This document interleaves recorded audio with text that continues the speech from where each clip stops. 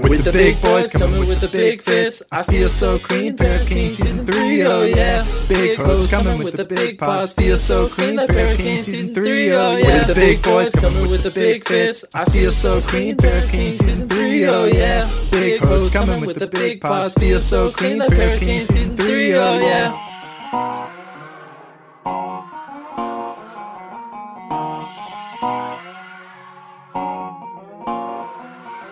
Welcome back, everybody, to Pair of Kings, where we are bringing you business as usual, tomfoolery as planned. My name is John Hogaboom, and I am joined by not one, not two, but three other people in the podcast studio today. First off, we have my lovely co-host, Saul Thompson. You can find me on Instagram at Saul Thompson. John, you forgot. I realized as I was doing the intro, I realized I messed it up, but you can find me on Instagram at John Hogaboom. Saul, how are you? I'm doing pretty well. We're recording this, I guess, out of sequence with our weekly Tuesday episode. This is coming before, but I'm doing a lot better. Good. Sleeping more, feeling a bit healthier. Yeah, I'm feeling good. Glad to hear it, my friend. Yeah. What about you? I'm doing all right myself. Weather's getting colder here in Michigan, so a lot of winter wear, a lot of jackets, big pants, and on that note, a lot of boots. Mm-hmm. With that being said, Saul, would you like to introduce our guests for the Absolutely. Day? We have the dynamic oh my God, I'm already butchering my words. That was what, 3? I think that was 3. Yeah. Okay. Dynamic duo from over at season 3.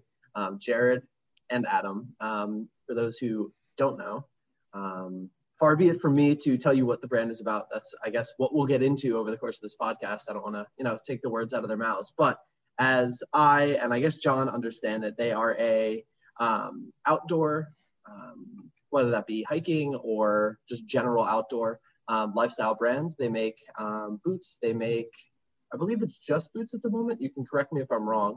But they've collaborated with artists before. They've collaborated with podcasts, all sorts of people. Podcasts now. Yeah, we're just very excited to have them. Hey, guys. Welcome, guys. It's nice to be here. Hey, how's it going? Thanks for having us. Thanks for coming. We're very excited. As to noted boot enjoyers ourselves, it's a big day for the Pair of Kings podcast. I hope so. We're definitely going to disappoint you. So I can't wait. Perfect. That's kind of our signature move, is disappointing. So it's good to know. We'll kind of be going back and forth with that. Excellent. But to start things off, how are you guys? Feeling good. Feeling good. Stuck inside. It's a blizzard here in New York, and it's nice to be inside for the first time in 9 months. Yes, yeah, indeed. I'm freezing inside my apartment currently. Which is always a weird feeling. I moved into a new place, and the windows are terrible with insulation, and cold air just continues to blow in. Not a great mix. Great mix at all. No, boots in the house. Oh God. I say, is it that desperate? You're wearing boots inside of the house? Well, the girlfriend doesn't allow any footwear in the house, so I'd have to take a new pair out of the box. I think we've been just going with coats and waiting till maintenance comes up to fix the windows. Well, on the note of outfits, we always love to start each podcast off with a fit check, as we are a fashion podcast at the end of the day. So take it away, gentlemen.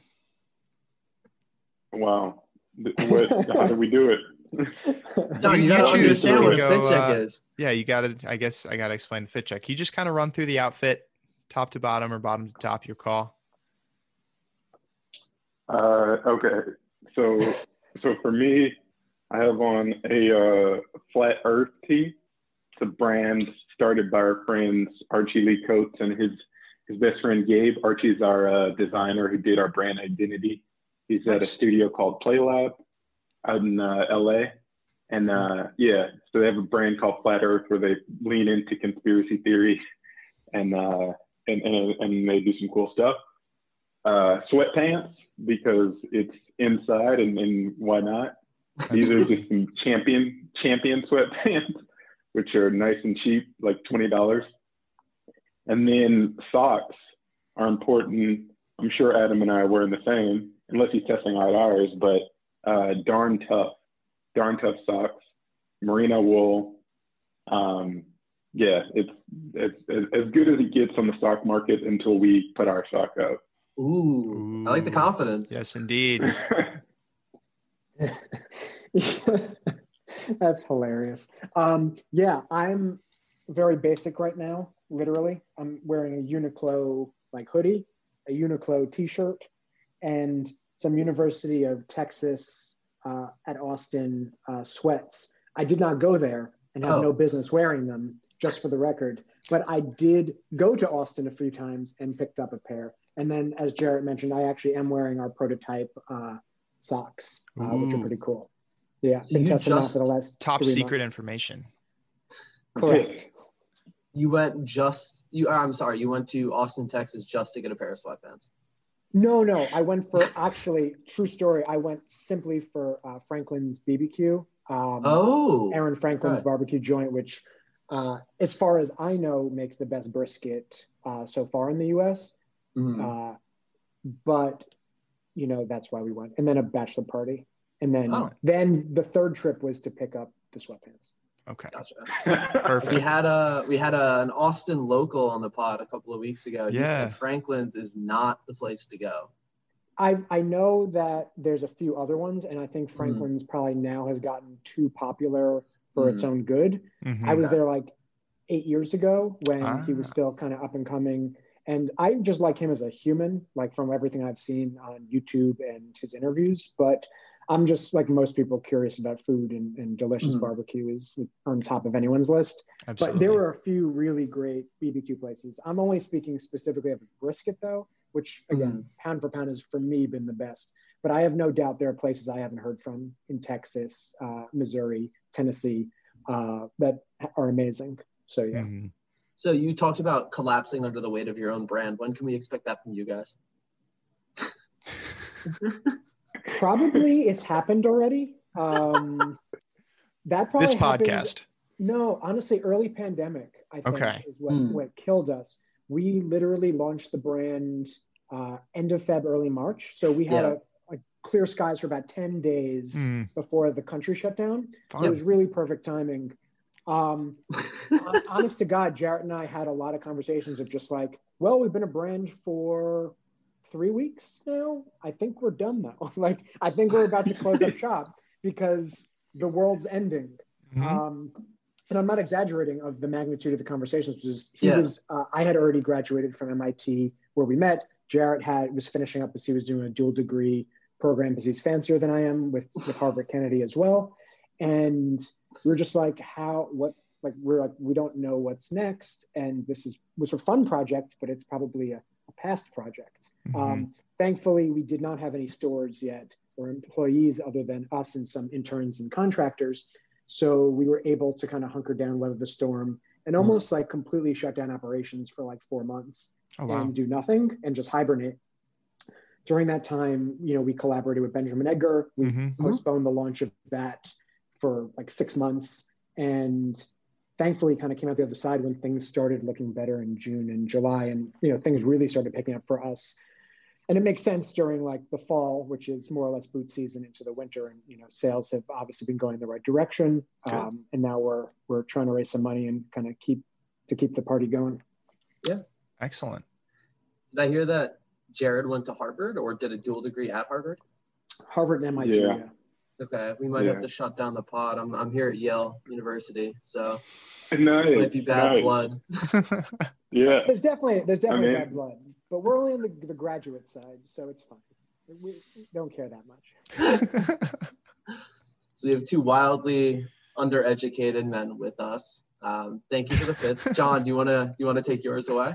Yeah, I'll run through mine real quick. On the feet, I have a pair of indigo dyed socks from Studio to Artisan. On the legs, a pair of Carhartt double knees, as it is getting cold. And on top, Good choice. Thank you. I have a we just t-shirt. recommended those actually in another thing we were doing. What'd you say? sorry, we just recommended those, and like Ah. someone asked us for like outdoor essential recommendations, and Carhartt double knees. The It's an vintage excellent pair of style. pants. Yeah. I actually have a vintage pair of denim double knees coming in today from Grail. So Oh. I'm excited about those.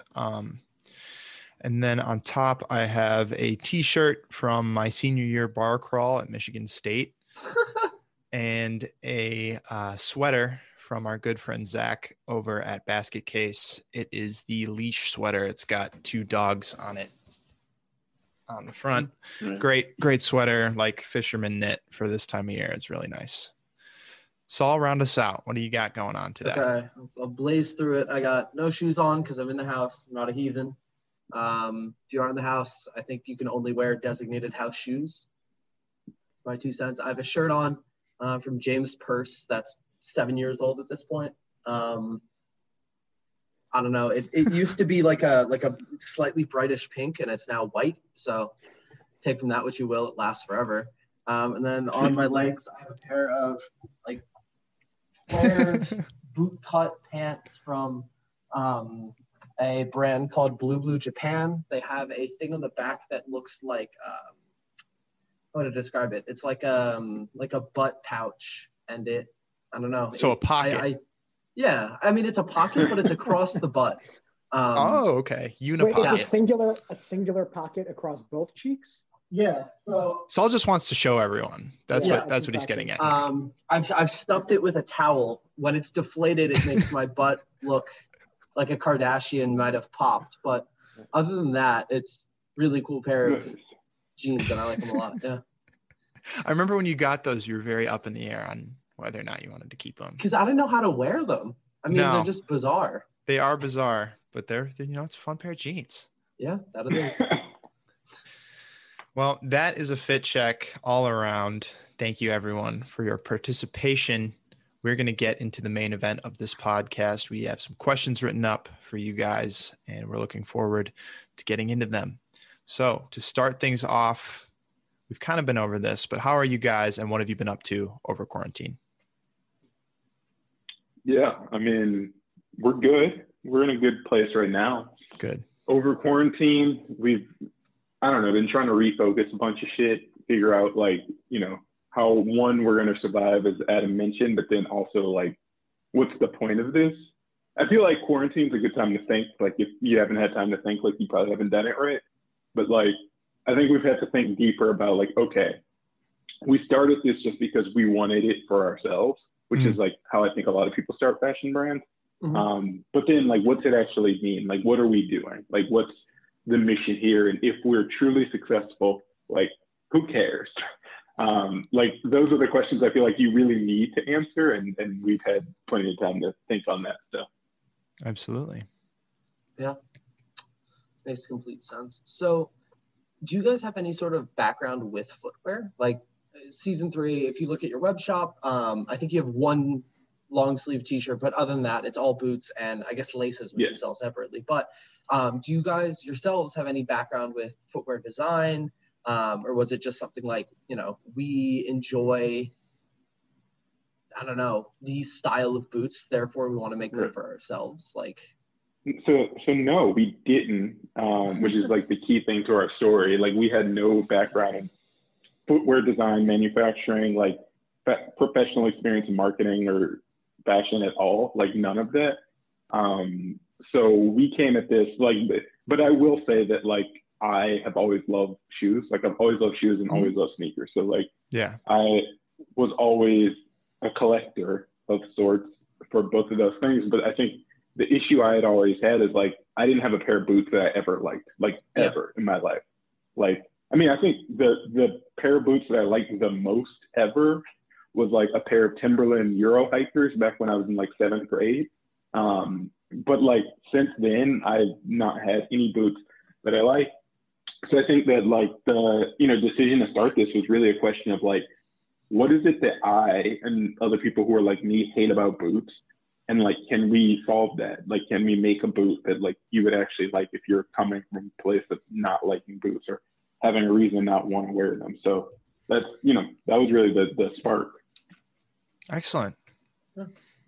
You mentioned that you're into sneakers or a sneaker collector. Do you have any notable pairs, or have you had in hand, maybe you've sold them in the future? Any cool? Well, I mean, it's so I was never like off the deep end.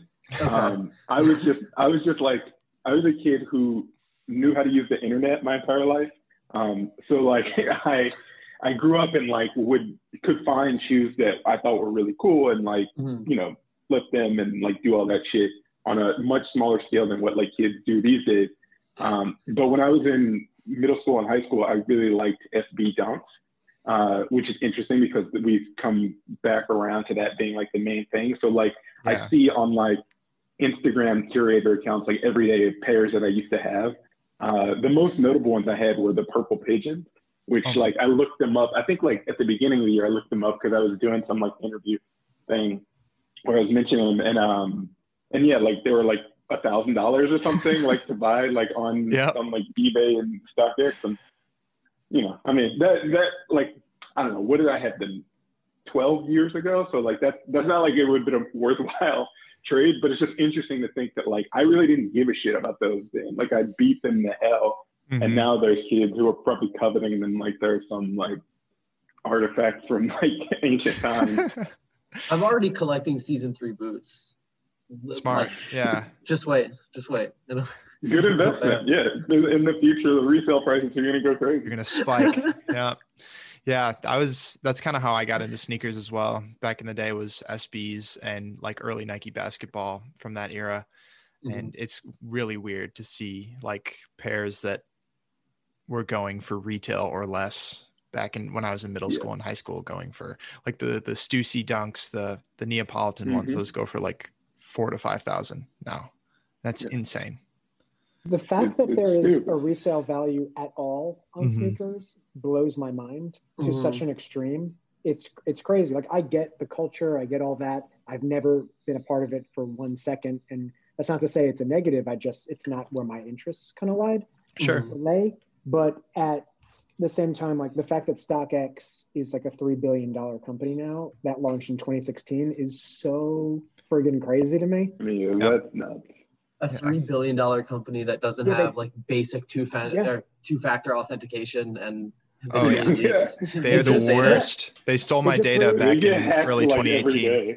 Everyone they just raised another 250 million like a week ago. It's insane like to me. 2.4 or 2.8 billion valuation, like something absurd. But like honestly, good on them. Like we're not jealous of people and their success. Like we think it's amazing and you know, good for them. Except for when they stole my data. That was not fun. When they had a huge data breach a couple of years ago, and I had like every account I've ever made attempted logins. It was insane. That is a bummer, but the good news is that based on the hack that Russia just did, everyone's information is now everywhere. So perfect. It's all the same. It's everyone. It's all evened out. Yeah. Nice. Cool. So we've talked about this. I'm sorry. Oh no, Saul, do your anecdote. My joke. I was gonna say I'm looking forward to videos of me singing "Call Me Baby" in my bedroom when I was in 6th grade, circulating around the internet. That'll be awesome. It's gonna be great. Perfect for my image. Yeah. So we've talked about this. It wouldn't be on brand for you. It's on brand with Pair of Kings. Basically, yeah. That's the type of energy we carry for sure. So we've talked about this a little bit. You guys met each other at MIT. How in particular did you meet each other?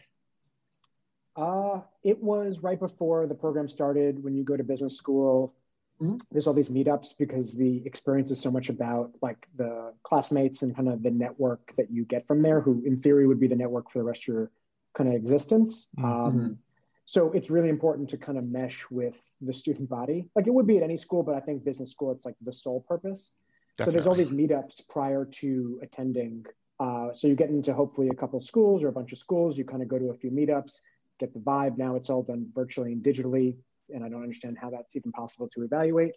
But I was traveling before B school. I came back. I was pretty far behind in like all of my diligence. And then the first kind of meetup in New York City, I met Jared at and a few other people. And obviously we got along well, which is why we're still working together today, 3 years later. But for better or for worse. But that's pretty much it. That's the story. And then by random chance, there's all these trips prior to school starting, and we were paired with like 15 others on this trip to Iceland, Nice. which is where I met his girlfriend for the first time. And we did a bunch of things, and that kind of began to cement, more of like a friendship and then working relationship, because we had a few ideas we were tossing around by that point. Not this particular one that we wanted to try to work with each other on. And then it kind of went from there. Excellent. Yeah. I just look at you guys now on the Pair of Kings podcast on a Friday Well, morning. Yeah, we made it. Made it. Welcome to the big leagues. So season 3, what inspired the name choice? Okay. I mean, it's go for it. Yeah, we'll both answer. It's just the name that we picked. Like it was a working title. I guess the story goes that like we threw like all of the fucking naming techniques that you're supposed to do at the wall, like, and none of what we came up with was good. Like it was all terrible. So I just sent Adam a text. I'm like, hey, what about season 2? He's like, what about season 3? And like, we just were like, okay, we'll just name it that for now. And it kind of stuck. Whenever people ask us about it, we like have like a variety of explanations, which are all like, just fabricated, like on the back end. But yeah, like it really honestly was just like, we liked it how it sounded. Yeah, absolutely. It stuck out to me. I actually first found you guys from an ad on Instagram, and it's working. Continued to do some research. And I studied advertising in college, so it definitely stuck out. So kudos to you guys on that one. Because normally I hate commercials, I hate advertisements, but you guys did something right. Well, it's an interesting point, one that we appreciate and take pride in. The simple fact that we also hate, Facebook ads and Instagram ads and kind of going through that process, but we know it's a necessary component of the business model. Absolutely. At the same time, like we try to produce content that is aesthetically pleasing and we really like, but we found through our great partners who help us with running our ad campaigns that the stuff we like to put out into the world is not the stuff that sells product at all. Mm-hmm. So we've kind of had to section off in our brain how we think about ads and content in general. Of like, sure. All of our shoots now, we do like set shots for ads and products, which we kind of like, they always come out great. Like the ones we just did in the Coney Island shoot came out great, but like, don't really, like they're fine, they're whatever. But like the lifestyle shoot, capturing the scene and the essence of it, matters much more to us. But I'm glad that our ads stood out because we're trying to take a stand and put more content up there that we appreciate and try to bridge that gap between what actually sells product and moves merch and, what we actually like to put out into the world. Like any ad you see, like when you go on Instagram, you see an ad and you're like, I've seen this thing like 15 fucking times, like, and it just keeps looping. Like what that usually means is that it's working. Yeah. Maybe not for you, but like there are people who are really clicking on that shit. Yeah. You know what I found out this morning, actually? So our intern, Olivia, who's an actual MIT undergrad genius, she put together some research on ads, like from our competitors and stuff. Okay. And every single product shot, I'm not exaggerating, is the boots facing from left to right, and you're getting basically the right side version of it. Ours goes the opposite way. We are the only company that is the opposite. And I don't think that's a good thing. Innovation from the ground up. Yeah, it's because apparently you read left to right, and that's how your eyes move. And then a smart company would do their ads like that. We are not a smart company, so we did the exact opposite, which I found hilarious this morning. But yeah, perfect. I like that as a quotable. We are not a smart company. Out of curiosity, who are your like quote unquote competitors? Who in the boot field or in the like who are the outdoor? Yeah, who's against you guys? Who's gonna jump you on the street? It's funny because like for again, like the starting point for us is like not liking boots. So in that sense, it's like we're competing really with sneakers because like the idea of our boot is like we wanted to make a boot that you could wear like most of the time, so something that isn't just like, oh, it's snowing out or it's raining out, so you got to grab a boot. It's like, you could just put this on and go, right? So in that sense, it's like sneakers are what people mostly do that with. So that's, the bigger competitor. The thing I would say in the boot space, like the companies that we would sit next to are the ones that are the like traditional heritage, like footwear companies. So like Danner is the big one in the US. Mm-hmm. And then you've got the European ones. So like Frackup, DM, like all of those companies that make like, because the silhouette of what our boot goes for is like the classic European hiking boot. And so like a lot of their, Paraboot, is a French company that makes their version of it. Like there's a lot of European companies that still make them. Moncler even has a version. But, most of those play in the, entry to upper, luxury ranges. So I would say that like that's, on a direct level, those are our competitors, but like the way we're positioning, it's like, it's more trying to go after people who like don't care about any of those companies. So when you say that it has, or your boots have like a classic French design, was that something that you were going for initially? Was that something that you arrived to? Had you had hiking boots in the past that you were like, these are French style hiking boots. We like these more than whatever. I'm just, I'm not super tapped into the hiking boot world. So I'm trying to figure out more. So no, we didn't decide on the style before like kind of embarking on what we wanted to do. Like we decided on the concept first. The concept was like, okay, you can wear this whenever. So most days of the year, it's got to be, that means it's got to be as comfortable as a sneaker. It's got to be easy to put on, but at the same time, it's got to be giving you something that your sneakers aren't giving you. So like, it's got to be waterproof. Like no excuses for it not being waterproof. It's got to be durable. It's got to be, you've got to be able to truly hike in it if you want it to do that. So I think when we put all those like must-haves together on a board and started looking and doing research on styles, like the classic hiking boot became like an obvious choice, just based off of, the way the design was set up. So like the placement of the laces and things like that made sense, where it's like, okay, it'd be easy to make sure this is waterproof. It'd be easy to make sure this has the comfort and all of the shit that we want to pack into it. So I think that's kind of how we arrived there, because I think at the time we were making this and first kind of iterating, it's like at the time where like, Blundstone, for example, is like at its like height and popularity. So like, obviously, like there are other forms that we thought about, like we're like, oh, people love Chelsea boots. Is that something we, should investigate? But like, we don't love Chelsea boots like that. So like we couldn't do it. So yeah, that's kind of why we get there. Excellent. So you've talked about the design process. What has been the most difficult part of that process? I think all of it, honestly. Perfect.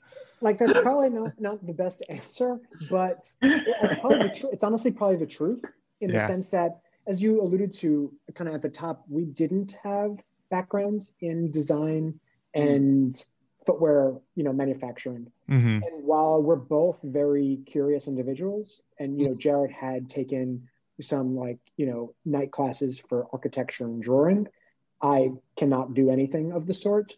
And so we didn't even know where to begin, really, is the point. So we put together like a ridiculously over-the-top comprehensive mood board of different styles, designs, and what we were looking for. Yeah. And then again, the next step, like finding an actual designer drawer to help us along the process. Sure. It was not an easy thing, because when you're starting out, nobody wants to give you the benefit of the doubt. It's like, why should I waste my time on you, even if you're willing to pay me, if this is not going to go somewhere? So having like 50 meetings, 50 meetings later, basically finding someone that made sense for us, and also learning what we're even supposed to ask in those, interviews and those calls, was just a long and arduous process. But thankfully, the one thing I will always give us credit on, like we're both, as I mentioned, very curious individuals and love the aspect of learning. So like when we dive into something, like we dive deep. And the minute we decided to go down this path, like we did like a stupid amount of research on like materials, design elements, processes. And, and we like telling the story that like we pissed off a lot of people in the process because we asked just a stupid amount of questions because honestly, we don't know, and we don't pretend like we are smarter than everyone else, because in this arena we are not. So in this arena, in other arenas we probably might be. There you go. But it was a tough thing to just learn something from scratch, do it, and then again get factories to take you seriously. Again, the same exact process all over again, trying to figure out what we're supposed to know about the actual prototyping and manufacturing process, how much things are supposed to cost, how long they take. It's a pretty different and deep world, and especially if you make in Europe, it's a lot of old world manufacturing style still, which for quality is an amazing thing. But in terms of business, sometimes a few hiccups kind of come about, just because, like, again, they really won't take your call, they won't take you seriously. Like, even to get a merino wool component, it took us 4 months to get through to the supplier, and that's not a joke. It's not an exaggeration. And it was only because a professor at Sloan ended up leading a study tour to New Zealand, and through there met the head of entrepreneurship of New Zealand, who then he put us in touch with him, and then he put us in touch with the ZQ Merino Consortium, who governs the entire merino wool industry out of New Zealand. Okay. And then they put us in touch back in Italy with a supplier. Like this insane kind of round the world thing. Yeah. No joke, took 4 months, and we're happy we were able to obviously make contact, but it was not easy. So to honestly answer your question, whether design or really everything, it was difficult, but that shouldn't dissuade honestly anyone else from going down this path and trying, because you learn so much about, something you knew nothing, and so much about yourself in terms of just perseverance and what is capable. If you keep annoying the shit out of people, it really ended up being a great experience. Definitely. Wow. That is quite the process. It sounded like a blast from start to finish, 4 months just to get in touch with the merino wool supplier. On that note, do you plan on sticking with one silhouette, or are you going to branch out and do more eventually? We're definitely going to, we're definitely going to branch out. Yeah, we're definitely going to do more, because I think so I guess one thing I didn't mention is that from the outset, we kind of were making a decision to either do boots or do outerwear. Okay. And we decided to do boots. Knowing what we know now, we probably would have chosen outerwear just because footwear is so fucking hard. But now that we're at this point where we've built not only a competency, but relationships in footwear, we're okay, we can make more, we can design more styles and expand the footwear line before we move on to some other stuff. Nice. So what do you, I just out of my own curiosity, there are obviously a lot of different types of hiking and outerwear boots, right? There's kind of the more classic ones, things like you guys are doing. Then you see companies like Hoka or Salomon, with these insanely large soles, or, huge technical advancements, things like that. Absolutely. Exactly. Chunky soles are in. Yeah. Yeah. What is, I guess, the thought process for a consumer of these boots, right? Somebody who's looking and saying, I want to get a pair of hiking boots. Why, are the realms of the classic hiking boot that much different to the ones of the, I'll say the futuristic ones, for lack of a better term, just because they look like something, like a spaceship themselves.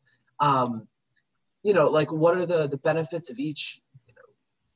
So on and so forth. Yeah, I think that so the boot that we made, again, like Adam mentioned, it's old world in style, but also produced in the old world factory. Since the heyday of factories like that in European manufacturing, you've had Asian manufacturing come along and really do a kind of technological advances. Sure. Most of that shown up in sneakers, but a lot of companies have found ways to blend those styles back into boots. So when you look at Arc'teryx, when you look at Salomon, when you look at any of those companies that make a boot, it's going to blend a lot of the materials that you typically find in sneakers. You have EVA and TPU and, constructed midsoles that have multiple, components and different pressures. And I guess, so the benefit of that is obvious, because it's all of that advancement brought comfort. It brought a ton of comfort to what was a pretty uncomfortable product, but it also brought the kind of like shock absorbance and response and all of that. That stuff, and it also made boots lighter, that stuff works really well for performance. So, if you were going to go like seriously hiking and you really needed like, a pair of boots, like I wouldn't recommend our boot. Like, honestly, I would not. I would recommend, a boot that has, more of those components, because that's what you're going to want and need, like when the going gets tough.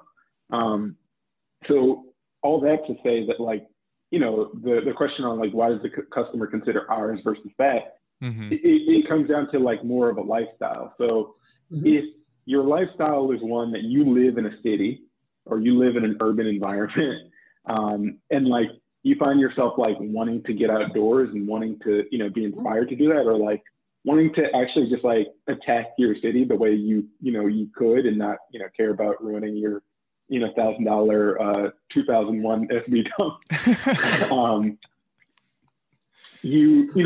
Our boot becomes appealing because it's like, okay, this is something that I know is going to hold up. Sure. I know is going to be super comfortable, and I know like it's the style and silhouette that I'm looking for. So those are the kind of three things that we want to anchor on to kind of meet the kind of modern consumer where they are. At the same time, having said all that, we do want to experiment with things that go up towards that more technical range. Definitely. Because we think that, so there's still going to be a disadvantage if we were to make it in Italy, just because, again, Italian manufacturing and European manufacturing in general doesn't have the capabilities that Asian manufacturing does for the combination materials and all that. But there is a lot more that they can do that we're going to push them to do to kind of play in that technical space, including, again, some of the higher end materials. Because I guess one thing I didn't say is that, like, that transition from, like old world manufacturing to new age Asian manufacturing usually came with, a lot cheaper costs, not just because labor is cheaper. It was because materials were cheaper, and the quality and integrity of materials a lot of times was compromised, because a lot of like Asian manufacturing like operates on scale. So, when you're really coming in and you've got to order 10,000 of these, like only certain companies can do that, and only certain companies, those companies a lot of times just didn't care about sacrificing on quality and making something that was going to last. They just care about like putting something out that kind of stays in trend. So I think that what we would want to do is not like do something just because it's in trend, but do something that's like, okay, can we make this product better? Can we actually make a technical hiking boot that's like an improvement over what someone's gonna want to wear? Yeah, that's awesome. Yeah, absolutely. Best of luck dealing with the manufacturers. Should you ever graduate materials? That sounds great. Maybe you'll have to get into the director of commerce of China themselves or Italy themselves. The Italian one would be easier to talk to than the Chinese one. Probably. So what are, I guess, for each of you, the favorite or your favorite feature, the favorite thing about the boots themselves? Is there, something small or something big that maybe we haven't seen on first glance, that you really enjoy about your boots? In terms of the style specifically, or anything about? Anything. It could be like the aglets, and you guys are like, yeah, we crushed those. Who knows? Well, we did, but it's not. You did crush the aglets. The carbon fiber ones, those are wild. Yeah. I think for me, the thing that we've been heard time and time again now and been blown away by from customers, and then also we kind of anchored in ourselves in the construction of the product, was the lightness and how comfortable it is. We really wanted to make something, and honestly, in some respects, like Jarrett said, the reason our boot isn't a like pure play hiker for technical features is because like the sole we chose, the outsole we chose, specifically was a compromise, because we wanted it to be really good in rain, really good on light snow, but really good on concrete and lightweight, because some of the other soles were a lot heavier, that more denser rubber. So every time, and we've had amazing success with returns and people really not returning. We're so far below industry average, it's kind of absurd, which is really kind of a great point for us. But people always respond like, obviously, like they think they're beautiful, they like the style, like that's all great, and like obviously that brings us joy. But when people say, and they do thankfully, that like it's the most comfortable boot they've ever worn and it wears like sneakers, to me that's what we were trying to go for and how we designed and how we put the materials together. So when they hit on that point specifically, it really brings me a lot of joy and happiness to hear. Yeah, and I think the main thing there is like, if I were to just say that, like, and you're just like listening, and I'm like, oh yeah, this is a boot that wears like sneakers, I bet that you picture like some sneaker boot thing, some like ugly as shit Adidas like sneaker boot like hybrid thing. And I think that was the main thing that we wanted to go for, is like, is it possible to have that, you know, that characteristic without compromising the aesthetic quality and silhouette that we want to make? So that's the thing that we were able to pull off. Excellent. Yeah. So we are in an era where a lot of style is influenced by what celebrities are wearing. You have some really stylish celebrities. I mean, you have the Travis Scott effect, where he started wearing SB Dunks and now they're all going for $5,000. Which celebrity would you guys most like to see wearing your boots? Can I just make a comment first? Sure. Because I am not as well versed in this world as Jared is, but it seems to me like anything Travis Scott does these days sells out in 9 minutes and makes millions of dollars, which I don't hate on someone using their platform to make all the money in the world, but it's interesting what he's doing. I saw yesterday he came out with a drink, like a seltzer with something in it that I'm sure is the same tasting seltzer as everything else, but it's Travis Scott. He's got the magic seltzer. touch. He does. It's impressive. Yeah. Travis Scott bidets coming soon. Honestly, though, I wouldn't be surprised, and they'd sell out in 9 minutes. Yep. Yo, if Travis Scott sold like COVID masks or endorsed the COVID vaccine, he made his own masks. He made masks. They were Cactus Jack masks. He needs to endorse he needs to get the vaccine on live television. And then it's over. Then it's good. Yeah. But people will be reselling the vaccine on StockX. Oh my God. Well, supposedly, Pfizer didn't tell people they put more of the vaccine in each bottle. Yeah, so and people were throwing it extra. Out. Yeah, which is insane in the context of what's going on. But yeah, Travis Scott should just resell the extra 40%. There we go. Yeah. But Jared has to answer the celebrity question. That reminds me of that. Do you remember? This is like years ago. It was like a bag of air from like the Kanye concert. The Yeezy concert from the Yeezus tour. Someone sold. Yeah. Okay, so I've been thinking about the question, and I feel like there's two different ways to go with it. Like, but you could say, oh, here's a celebrity I want to wear because I think it actually is gonna be meaningful to like sales and brand and shit. Or you could say, you know, here's somebody I want to wear just because like I fuck with this person, like, and I think would be cool. In terms of the meaningful brand part, I really have no clue. Like, someone gave us a really good idea recently because we're anchored in the outdoors of thinking about like who are kind of celebrities, you know, in the outdoor space that we could really kind of align with. Mm-hmm. So I feel like if I could think of it, you know, it'd be somebody in that place for the business thing. But I guess on the who would it just be cool if they wore it? I don't know, like Young Thug, like that would be. If he wore it, that would be cool. Like that, you know, I'd be happy, and it wouldn't necessarily move anything, but it would be, you know, it'd be cool that he wore brand affirmation. Yeah. Yeah. Young Thug, if you're listening, hit up Adam and Jared. I just want anyone from like the Kardashian kingdom to wear it for sales purposes. We're not equipped at all to handle the volume if they actually did, but I would be curious to see what would happen and like the intense spike in sales that would happen if any one of them wore that immediately. Yeah. Their range of influence is unbelievable, almost as high as the Pair of Kings podcast. Yeah, basically. Yeah.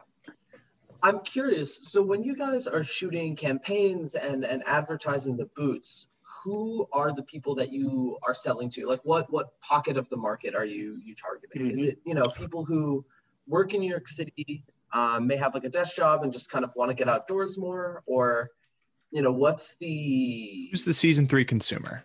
Exactly. Yeah. I mean, it's two things really. It's like, one, there's a market opportunity aspect of it. It's like outdoor brands, like historically, and outdoor consumers have just been like, it's just like, that's the most white thing you can describe. Like, it's just like, that's, if you start thinking about like who buys the bulk of, just stuff from REI, it's, just upper middle class white people. Like that's, so for us, we think then there's an opportunity to reach consumers who are, a more multi-ethnic, diverse, broad base of consumers who aren't really, don't see themselves in these companies and don't see themselves in their marketing and all that kind of stuff. So like that's the kind of macro thing. But I would say within that, we found as a result of really just like how we built the brand and how we continue to like move along, like we found that we really connect with the more creative consumer. So people who, and I think more specifically than people who are creative, people who are kind of multi expressive. So people Sure. whose creativity can't really be defined in like, oh, they're a blank. It's typically people who are like, oh, I'm a designer, but I'm also a DJ, and I also, do this. Like, that consumer has really been the person we have resonated with. And Definitely. I think part of that is intentional because I think like there's a lot in the messaging that consumer picks up when they look at the images, Mm-hmm. because I mean, I think to a person who doesn't identify as that, you can look at our imagery and what you're going to pay attention to is like the product itself and like, what does it look like? What do I imagine that looks like on my feet? But I think that to the consumer that we're resonating with, when they look at our imagery, they're like, holy shit, this is an interesting, shot. Like it's interesting how they lit this shot. It's interesting how they like chose to like do this, juxtaposition. Absolutely. Like, so I think all of those elements really are what we're kind of, and it doesn't even have to be that overt, but it's just like putting it out there that we're, resonating with. So we've seen that consumer, Adam can probably speak to this more than me, come back over and over again and be like, even without like, yeah, some of it's like Facebook algorithms reaching that person. Mm-hmm. But a big part of it is just like network. Like, it's like when we get our boots on people who are that consumer in our network and they, continue to, it's organic and it propagates out and people kind of identify with being part of that community. Most definitely. Yeah. The multi-hyphenate creatives are. Yeah. Yeah. So do you guys have any sort of ambassador program? You've mentioned that these are, your ideal consumer are people who are multifaceted, people who have various interests, things like that. Do you have people who, you'd want to be spokespeople for the brand itself as a way of kind of spreading the brand, out basically? Well, I can answer simply. We don't have an ambassador program, but what we do, we have gifted plenty of products Mm-hmm. to. I shouldn't say plenty. We've gifted a small amount of products to people that we fuck with, people that we like, and our big thing early days was trying to get. A lot of brands, they test product on Instagram before they even make it. Sure. And a lot of things aren't even real. So we wanted to very much get our boots on people who have some semblance of a following and people who like what they're doing. So people knew that it was a real product that you could buy. Mm. And if, someone like Benjamin Edgar or Chris Black or any of our friends at PlayLab were wearing this, or Reese Cooper, like it was a real thing that could be seen in the wild. What kind of changed the nature of how we were doing that was through like everything we do, just like fortuity and luck and people wanting to work with us because sometimes we're decent humans. We were in Reese Cooper's Paris Fashion Week show last January, and that's how we essentially launched the brand. And like, that's not something that's repeatable in any way, shape or form, because we're not a true luxury fashion company like that. Mm-hmm. We're more of a product company and making really, we think, great things. But, being that was kind of the thing, once people saw our boot in Vogue, for instance, it became much more real and tangible. So we Sure. didn't need to have the same ambassador program for launch. That being said, we continue to gift product where appropriate. But we also truly believe that usually the people you are gifting to are some of the most, not influential is the word I'm looking for, some of the most comfortable or have the most money is for lack of a better way of saying it. And they don't really need free product anyway. So Yeah. we do for me, and Jarrett makes fun of me all the time, we try to straddle like what makes sense of like gifting someone a product or having them try to purchase it or not, because we really But do. there have been people who we tried to give product to, and then they bought it. They were like, no, I want to buy it, which is awesome because it's like, that's what I would do, And I don't know, certain things where it's like you realize the people who make things act differently, Mm-hmm. It's like it's kind of like the joke of like graphic designers, like they just spend $100 and it's the same $100 that goes around on like the t-shirts. But that's kind of how like it really is, because like the people who we would buy and support shit from do that for us. And like, it's just like, when we do it, they're like, oh, I would have given you that for free. And it's like, no, I wanted to support. Like, that's the whole point. Well, because now, to Jared's point, now you know what goes into making something. And even if it's something like a merch t-shirt, and like maybe sometimes this isn't the case, but with the people in our little circle, like there's so much time and effort and thought that goes into design and creation of a really well-made product.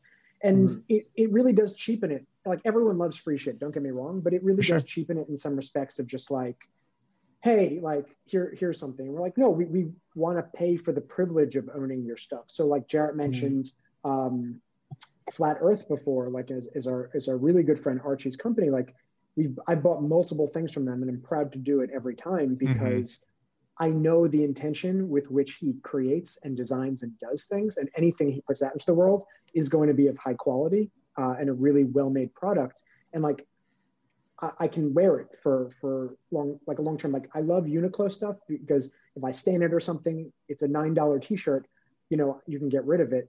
Not great for the planet, but great for my pocketbook. But at the same time, like that Flat Earth t-shirt, that will last 5-10 years. And just like the Absolutely famous Purse t-shirt Saul's wearing, like that's 7 years old. And even though it's completely discolored, which is very obvious, by the way, it doesn't have holes in it. And I would say pretty much 95% of the t-shirts you buy now from anyone, they're within 7 years, they are in the trash, or a sleep t-shirt, which no one would ever else see. Yeah, most definitely. So on the topic of your brand partners, you've done an excellent collaboration with Benjamin Edgar. Thank you. Potential future collaborations, who do you guys look for, and what do you look for in a potential collaborator? We got a few things in the pipeline, but nothing we can discuss yet. But in terms of what we look for, that's we always a weird discussion. What we look for is really like the similar attributes that we have, like just the people who are curious about product and like really intrigued by the journey of making something. Any conversation that we would have about collaboration that's too much about like sales and money and like market and all that, it's like we can speak that language, but like we just don't care that much. Like, that's not the point of it for us. It's like the point of a collaboration, honestly, from our perspective, is like, can we learn how to make some other shit? Are we going to learn through this process? Are we going to get to work with somebody who we like and like admire their process and learn a bit about them and grow our relationships? Like, that's the whole point. Like, the Benjamin Edgar is a great example because it's like, we met Ben and hung out with him a few times and we like admire what he did. Like, I think one of the funniest things to me about Benjamin Edgar is like, I feel like now he exists in this world. Like, he's known as like an industrial designer. He's known as like a, multi-hyphenate artist who does a lot of things. But like, the dude founded Boxed Water, which is like, they still sell boxed water and like Sweetgreen and shit. And so it's like, he's also somebody who's capable of talking business and really getting down to numbers and like doing all that. But like, he would rather just work on shit that he thinks is cool and like nerd out on, random colors from, 1994's internet. So like, I think that type of stuff is what we look for. And, you know, the process of making, it's just beautiful. It's like, you know, to do something with somebody and like, I don't know, just learn from them. It's just a beautiful process. Most definitely. Yeah.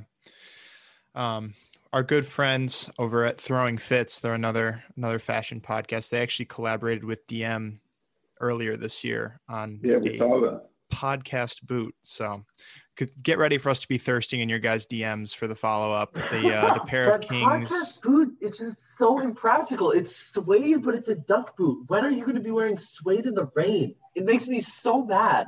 It drives me insane. It's like the least practical boot of all time. Shout out to our boys over at Throwing Fits. Actually, they were guests of ours earlier this season.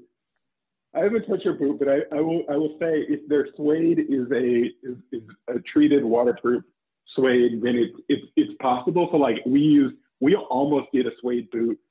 We did a nubuck. So 3 of our colors are nubuck, and like even that, when people see it, sometimes there's like the doubt of like this isn't going to be waterproof, but like it like really is. Because it's a treated nubuck that's like meant to be waterproof, and it also has like a waterproof lining underneath it. So it's like, you know, the biggest thing with suede and nubuck that like I think gives people the like, I don't know, that like visceral reaction is the fact that like we've all seen like dirty Timberlands and like Timberlands with like water stains and shit. So it's like that idea, whenever you just like mention it, it sounds like it's like that's gonna be a nightmare. But it could be. I don't know. I haven't seen it. Saul's just very competitive with our friends over at Throwing Fits. His main goal is to pass them in our following and our daily listens. But on the topic of your guys' different colorways. Good luck on that mission. Oh, thank you. Of course. What are each of your favorite color makeups of your boot? Ooh. If you had to pick one. It's funny. A lot of people in like customer service, people always ask us to like pick one for them, especially amongst the nubuck colors. They're like, I'm deciding between gray and sand. Which one do you like? And I always have the same response. I never thought I would utter this phrase in my life, but it really is like they're all of our kind of children, and you can't really pick one. Sure. But if I was forced to, for me personally, I would choose black. I wear a lot of black and like dark colors, so it kind of goes with everything. Mm-hmm. I think in my view, it's the easiest one to be dressed up or dressed down in kind of really any situation.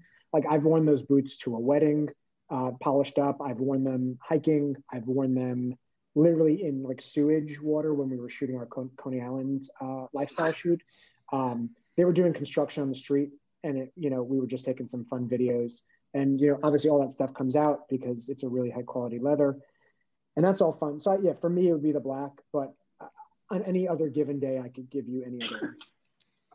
No, for me, it's the sand. And the reason it's the sand is because the sand is not the color that we originally picked from the swatches. So we had like, our friends in Italy working back and forth. They sent us so many different, swatch guides. Yeah. And the one that they sent us for the nubuck material that we really liked, we had already seen 2 colors. We did 2 colors, the gray and the navy, which looked exactly like the swatches, and were, we were happy with them. It was actually Nikki Drexler, former J. Crew chairman, founder, Old Navy, like all of these things, that encouraged us to do another color. So he was like, oh, I like the gray, I like the navy, but you need more, do more colors.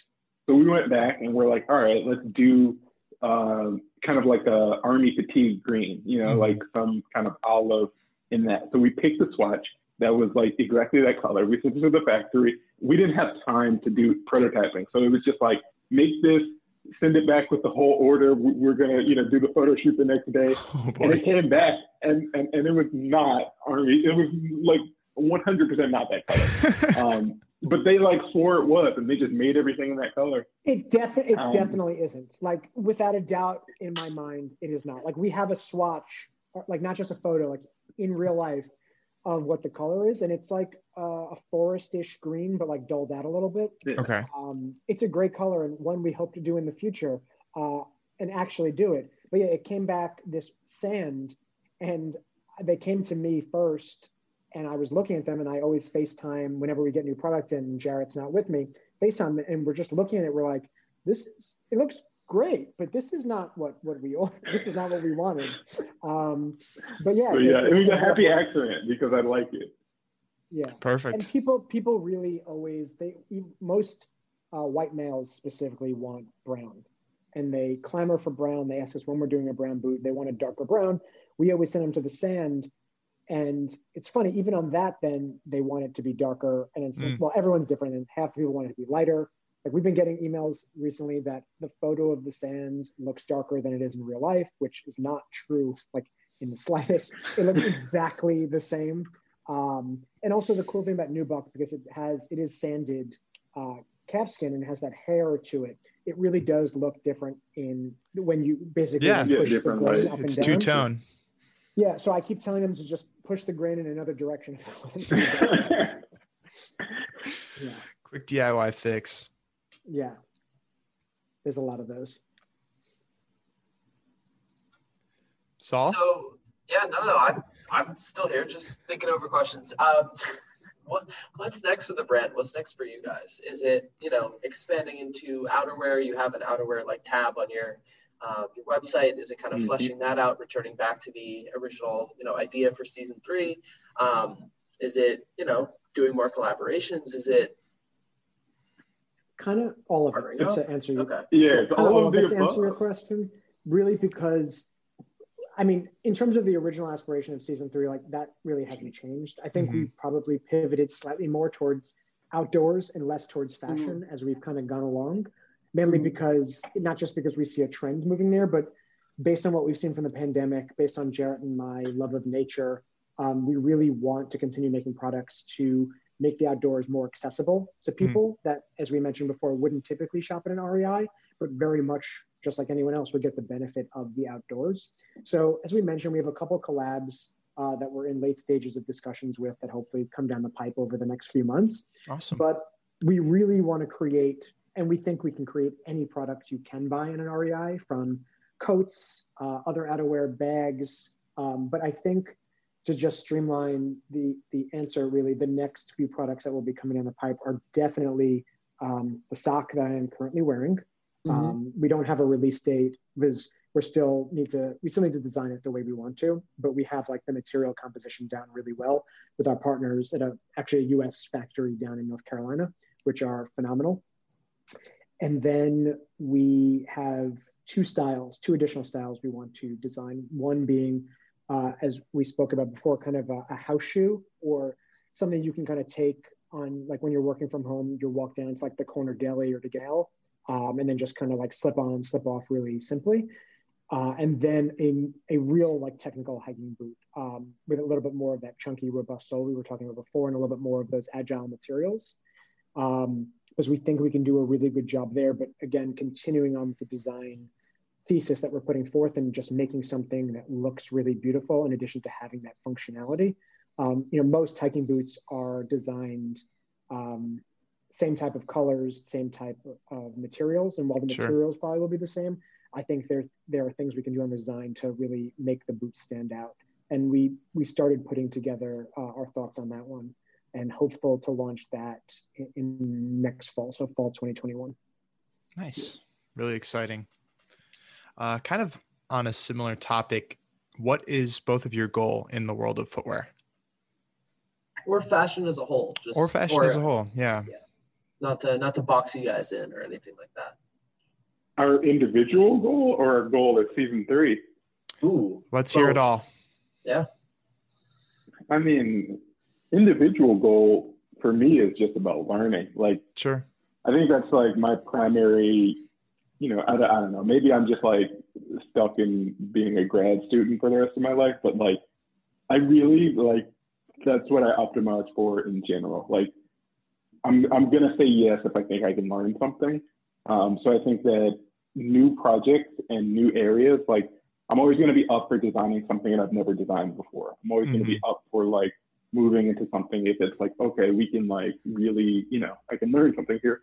So I think that, yeah, the individual thing is always going to be based on that. So the goal as a company, like, I think that like, honestly, our mission, like I said, is like, we think that we can make the outdoor space something that's more inclusive, like far more inclusive than it has been. And really, that's just like the market opportunity in front of us. But also we think that like, there's a huge opportunity to really kind of redefine a lot of these products, because I think that you could look in the moment we're in and say like, okay, like outdoor gear and like, gorp shit is like a trend. But I think that it's like, it's not as, I think it's more of just like we have evolved past making fashion just about disposable waste that we throw on because we think it looks cool, and more about something that does something for us. So if your pants don't do something for you, you should wear different pants. This is my point of view. My pants do my taxes. So I think that, yeah. So and you're good. So I think that like, I think there's a huge opportunity to like kind of redefine that. Like, I think also like, and many people have thought this, I'm not like, unique in my like assessment here, but like when you look at Japan and Japanese culture, like specifically around fashion and, utility, garments, workwear, all of that, like they're so much more advanced than us. And I feel like they've been on that wave of like, I need the shit that I wear to do something for me for much longer. Definitely. So I think that the blending of the worlds of what can be fashionable and what can also have utility is much more evolved than it is in the US, where it's just like, most of us are resorting to like vintage to find stuff that's like, okay, I want something that looks cool, but also kind of has like some rugged aesthetic to it, like, or rugged, qualities. Like you got to go get like some vintage Carhartt and shit. Like, and I think that like I think the future, over the next decade or more is going to be more companies, more brands pushing themselves to kind of thread that needle of, we want to make things that are fashionable and cool, but we also, it's not enough to just have them be like t-shirts. Like it's not enough to just have them be disposable, garments that no one cares about, or things that aren't built for like a life that's like outdoors. Yeah. Yeah. And I would add, for me, my personality, just like the brands, has like a very distinct dichotomy where like one part, I just honestly want to find like peace and joy and like happiness in my life, as cheesy as that sounds, and just like work on a farm somewhere and like grow my own food and shit. But the other half of my personality wants to just take over the world, literally. So in terms of that, in terms of what I see for the brand, again, it goes along this kind of dichotomy. Like one aspect, like 50% of it's like, I want to make something or create a brand that, puts food on the table for Jarrett and I, allows us to like eat and live our lives, and is like a quality job, something I love doing every day. And the other side is, because I think this is distinctly where the business is going for fashion, apparel, and footwear specifically. There's going to be a tremendous amount of consolidation over the next 5 years. And I really think brand holding companies like what you're seeing VF do extremely well, what you're seeing Authentic Brands Group, G3 and the like, in terms of these kind of multi-brand holding companies and the things you can do in terms of cross-selling on the front end, on the back end, on the ops synergy and everything that makes a lot of sense there. So we want Season 3 to be the first brand in our own mini brand holding company. And then, because we're trying to think through, if to your question before, if it makes sense to launch outerwear out of the Season 3 moniker, or to either acquire a company or launch a separate company for coats, Sure. mid layers, base layers, and things like that. We don't have a good idea yet, but in terms of what will actually happen, but in my gut, I know that if we can have like a holding company with 5 to 7 brands, the things we can do there would give us a lot of leverage and make a lot of sense for the business model side, and also for the selling side of the things we can do, from like head to toe marketing, subliminal marketing, and a lot of other things to get people to really like what we're doing. And then again, all coming from the same ethos of, we want to make things better, and we won't put anything out into the world that simply is as good as or worse than any other product. Because as Jarrett mentioned, like, we're not blind to the fact that the earth is going to eventually burn up into nothing. So because of that, we don't see a reason to just create something that will eventually end up in a landfill. Like Sure. there are enough companies that do that, and we just don't feel the need to be one of them. And that has aspects of our business that means we possibly won't make as much money as some of these other companies in the short term. Mm-hmm. But as Jarrett said, I think long term, the way trends are going and the way consumerism will continue to move, I think people are going to be much more intelligent and direct about why they buy something and what they buy and for what reasons. Excellent. Yeah. Excellent answers from the both of you. Really excited to see what you both continue to make, whether it be with season 3 or branching off, doing a whole family of brands. Very, very exciting. Thank you. So welcome. we have one last question in our arsenal. Just trying to think of other ways to say that. We have one last question for you guys. It's the cornerstone of the Pair of Kings podcast experience. We've asked Yes. it to every single guest. Is this the wild question? The wild This card? is the wild This one. is the yeah. wild one. Excellent. And they haven't it heard be- this yet. Yeah, they haven't. Yeah. They haven't seen Rare- this. Guests have not read over the questions this time. Yep. So But because we didn't send them. Not, yeah, I not don't think yeah. we got it. Yeah, we didn't send them. But yeah, it would be the Pair of Kings podcast if we didn't ask this. True. Something to end on, something to ponder over, dream about, maybe fear. Who knows? But Jared, Adam, if you had a year to eat a wooden door, hinges and doorknob included, do you think you can do it? And if so, how? So the metal Wow. hinges included. No. It's a wooden door with metal hinges and a doorknob. Mm-hmm. Got it. And it's a wood And I doorknob have or a a metal year doorknob? It's not a metal door. It's a wooden door with metal. Metal doorknob. Is the doorknob, Oh, metal right? doorknob. Yeah. Sorry. Yeah. Yes. Yeah, metal doorknob. Yes. Yes. 1 year, Metal doorknobs. you can do anything you want to the door. Do you think you could eat it within 365 days or 366 if it's a leap year? And we're talking about a normal, not one of those giant doors, like a normal, Traditional door. Normal door. Yeah. Look around your room. There's probably I'm a wooden I'm door. staring Yeah, I'm looking at a door right now. Yep. Yeah, I Visualize the definitely door. think- Yeah, 100%. Nice. Love the Like, I confidence. definitely could eat it. It would be terrible and awful, and I hope the door wasn't painted while I was No, eating it'd be safe to eat. Yeah. We're But- not going to give you like lead poisoning. No. Yeah, I'm probably going to get lead poisoning anyway from that door. But I think it would be a horrible process. But I think you could cut it with a saw, into small enough pieces for the wood part, and then we'd have to get. It's not soldering, that's engineering. It would be like one of those like propane like blow torches to like cut the metal hinges down to swallowing size. Swallowing I'm pills. really good at swallowing like 20 to 30 pills at once because I take just a stupid amount of supplements for health and wellness. And I would be very annoyed by taking them one by one. So Our throw them viewers, all our in. viewers can't see this. Adam's actually glowing right now, like Yeah. fluorescent Yeah, thank you. white. He's floating as well. It's partly the sun, the sun reflecting off the snow backdrop, and partly because I drink a gallon of water a day and my skin is just radiant Well, from that. You're top rating. Hold on. So Jarrett's so much it's a more wooden door. philosophical about this It's stuff. a wooden Like, door, I yes. would No. do it. No, so it's a wooden door. You could basically chip that down or grind it down into Sawdust. like particle. Mhm. Sawdust, Sawdust would right? make Which it you could awful. throw in. Oof. Yeah, you could throw that in smoothies. Yeah.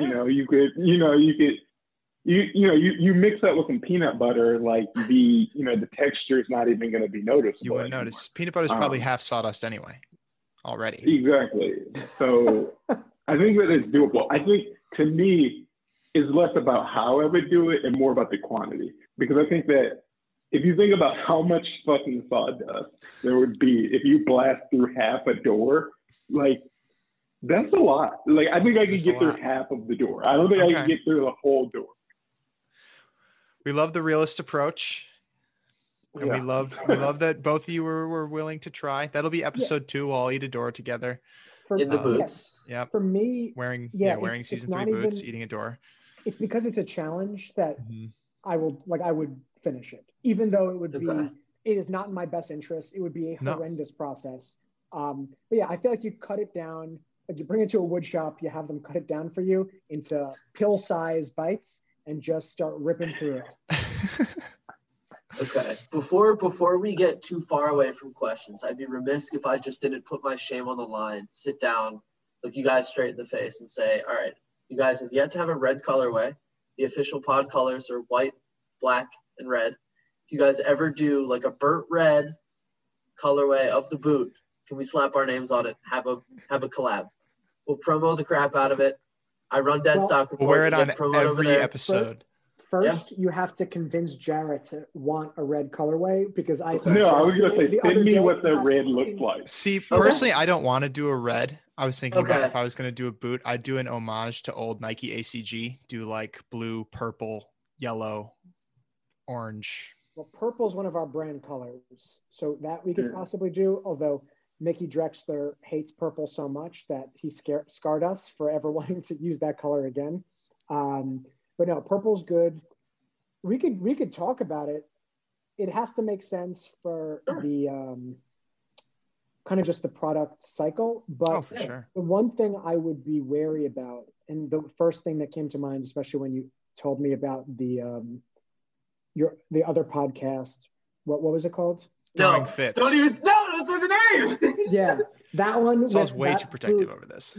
The minute you said that, I immediately said, like in my head, why the fuck would a podcast have a boot collab? Just like when Slack, and I think it was Cole Haan, came out with Something that. like that, yeah. Dude, I had such a visceral reaction to that was so unbelievably negative that I think it turned off all collabs like that for me forever. Sure. Well, I think Even if it would No, make but a lot of money. if we did it a pre-order and we didn't market it, no one would know we actually did it. exactly. You guys could just hide Honestly, it. We'd be the Saul, only ones to buy Tuck pairs. it away. Tuck it away. Yeah. But- How many people do you think would buy that if we actually did it? That's a Gut good feeling. question. We could talk about that in our next meeting. But We the talking main like reasoning 7? behind their collaboration, their audience is fashion forward individuals who are influenced by two people who are in the world of fashion Yeah. themselves. I think especially for a podcast and Throwing Fits as well, like, you know, as much shit as I give them, they are two guys who have a vision for what they wear. Their tagline is like navigating the current male zeitgeist, something, Yeah. right? So they have an outlook on fashion, and obviously their listeners more so than them just being personalities on Instagram where they're like, hi, I drink this tea that makes me have, you know, rampant diarrhea. Come get skinny with me. Right? Like, you know, their listeners. It is a get voice to- in that yeah. world. Like our Exactly. audience is late millennial, older Gen Z fashion heads, like people who are interested in this stuff on a day-to-day basis. But that's enough thirsting for one episode. We have gotten through the gauntlet, the main event, the questions, but we're not done quite yet. We're going to take it over to the closing ceremonies, if you will, starting off with Song of the Week. This is essentially a segment where we recommend songs or guests recommend songs, and we add them to a continuous Spotify playlist that we have. If you mosey on over to Spotify, search Pair of Kings, you'll find our podcast and you'll find the playlist. Give it a listen if you should so enjoy. But without further ado, Adam, Jared, what are both of your songs of the week? Yeah, so I'm gonna go with Lil Uzi Vert, Prices. And I'm picking that song because I was part of a Twitter conversation yesterday where, you know, we're in year-end list season where like people are putting out like best albums, and people are disrespecting the Uzi album. Yeah, and I haven't seen it mentioned anywhere. It came out March 6th. So right I think before the everything timing hit was the just fan. it just was as bad as it possibly could be. Yep. And then it kind of just got left in the dust. But like the album is amazing, and that's one of my favorite songs on the album. So that's what we're going with. Perfect. Adam, how about yourself? So, as I told you before we started the podcast, I listen to really depressing music or like kind of like loungy work style music to just like no words vibe it. So I will go with something with words. And even though I didn't love Future Island's new CD because I thought it was very similar to their other stuff, the song City's Face, I really did enjoy. So that is what I listened to this week. But the rest of it is all people that I don't know who they are and have never heard of and will never hear of again, who produce like loungy electronic music songs. John, you wanna take the second to last slot here? What have you been listening Gladly. to this week? I have been listening to a decent amount of stuff this week, a little all over the place. I've been in a good mood, so don't check up on me after this one. It is a Frank Ocean song. Don't worry, I'm doing all right. It's Cayendo by Frank Ocean. It was a single he released this year. He speaks Spanish during it. It's spectacular. And I look forward to hopefully another project from him, a fully versed out project eventually. There's rumor that one is coming, but we will have to see on that. But I think that's a spectacular. Yeah, good luck. Yeah. Oh, God. Saul, want to round us out? What do you got? I would. So my song of the week, pardon me, is a song by Waka Flocka Flame. There is a original, there's a remix with T.I., and then there's also a remix with Gucci Mane. That's the one I'm suggesting because I like Gucci Mane more than I like T.I. on this song. The song is 50K. They put it up on Spotify and then deleted it, but I think they must have like re-added it because it was part of an album. I don't know. But it reminds me of old Waka Flocka Flame when I would listen to him in 8th grade while I was like biking to school. Yeah. But Wait, I have a version. Wait, you said the one with Gucci? I have a version with T.I. It's a remix on Do Flocka Rant halftime show. Yep, there's the original, there's the remix with T.I., and then the one with Gucci Mane. I like the one with Gucci Mane more. Oh, okay. Yep. On Salute or Shoot Me 4, 2012. Yep. Do you think a song that gets 2 remixes, does that mean it's a great song or a terrible song? I mean, Let Gucci Old Mane Town got remixed Road like be your guide on that. Yeah. Is Old Town Road a great no. song or a terrible song? Okay, yeah. I want to hear your outlook on this. I don't even know what Old Town Road is. You're Lil asking Nas me- X. It was top of the charts for like 18 weeks. I don't listen to Adam popular is music. somehow able to I wasn't live. That was in every music. advertisement. It was on every single like. I don't. It's literally not one of the IKEA, biggest it's songs IKEA. of the last decade. It's the No. most popular song of all time. That's definitely It's not true. arguably one of the Statistically most popular speaking, it songs is of the all most time. popular song of all time. Yeah. Well, statistically speaking, I've never heard of it. So, who sings it? Lil I'm not actually Nas joking. X. Lil Nas X. No. Like, I know. that Jared, Lil Nas Jared, X I is- apologize. You're going to be hearing this like in the office for the next 2 months. As He'll be he discovering slowly Old Town discovers all the Road. remixes. No, I'm sure he'll hate it when he Is hears it it. is it a depressing song? If it Oh is, no, I'm it's gonna- No. No. It's a fun No. song. No, not about it. Jared. We have to do cowboy boots quick. Yeah. Next from season 3, Cowboy Boots. Let's go. Yeah. I have one last question before we finish up. I Absolutely. am curious about the last name Hogaboom and what is the etymology? Where does it come from? Because that is a unique and awesome last name. Well, first of all, thank you so much. course. It's Dutch and it means tall tree, which is perhaps funny because I'm 6'5". So it kind of works out that way. I went to the Netherlands a couple years ago or a year and a half ago on a post-graduation trip through my university. And it was really interesting because everyone there was tall. I felt like the beds were longer, the sinks were higher. It was wild. That part of the world, they don't mess around with their height. They do are not. Tall individuals. It was crazy. But Well, yeah, my Hogaboom is last name- Dutch. Klein means small in German, where part of my family, like that part of the family is from. And I am like 5'9", 5'9.5", so it also is funny and makes sense. Well, with that being said, thank you guys so much for taking the time out of your busy schedules course. to join us. We really appreciate it. And we wish you nothing but the best in the continuation as of your well. brand, everything. Thank you so much. Before we do get out of here, the floor is yours. Let the people know where they can find Instagrams, anything like that, website, give any shout outs you'd like to give. The floor is yours. Take as much time as you need. Yeah, I'm in website season3.com, Instagram season3 with 2 underscores in the middle. Not ideal, but that's how we're running. I think with the evolution of like Instagram, I think it's fancier now. So I like the underscores. Yeah, no, it's on trend. Yeah. But But we it's aren't also intentionally. 3 written out, THREE. Yes. Yeah. So Everyone go hit them searches up. for us on Yeah. Google with the number. It'll be in the title of this episode. So if you're listening right now and you want to check them out, just look at your phone and you're good. Yeah. Remember that it's 2 underscores. Yes. Yes, indeed. Yeah. But with that being said, Jared, Adam, thank you guys so much once again. Appreciate it. And we look you. forward to seeing what's next from you guys for sure. Thanks a lot. Saul, would you like to Okay. take us out?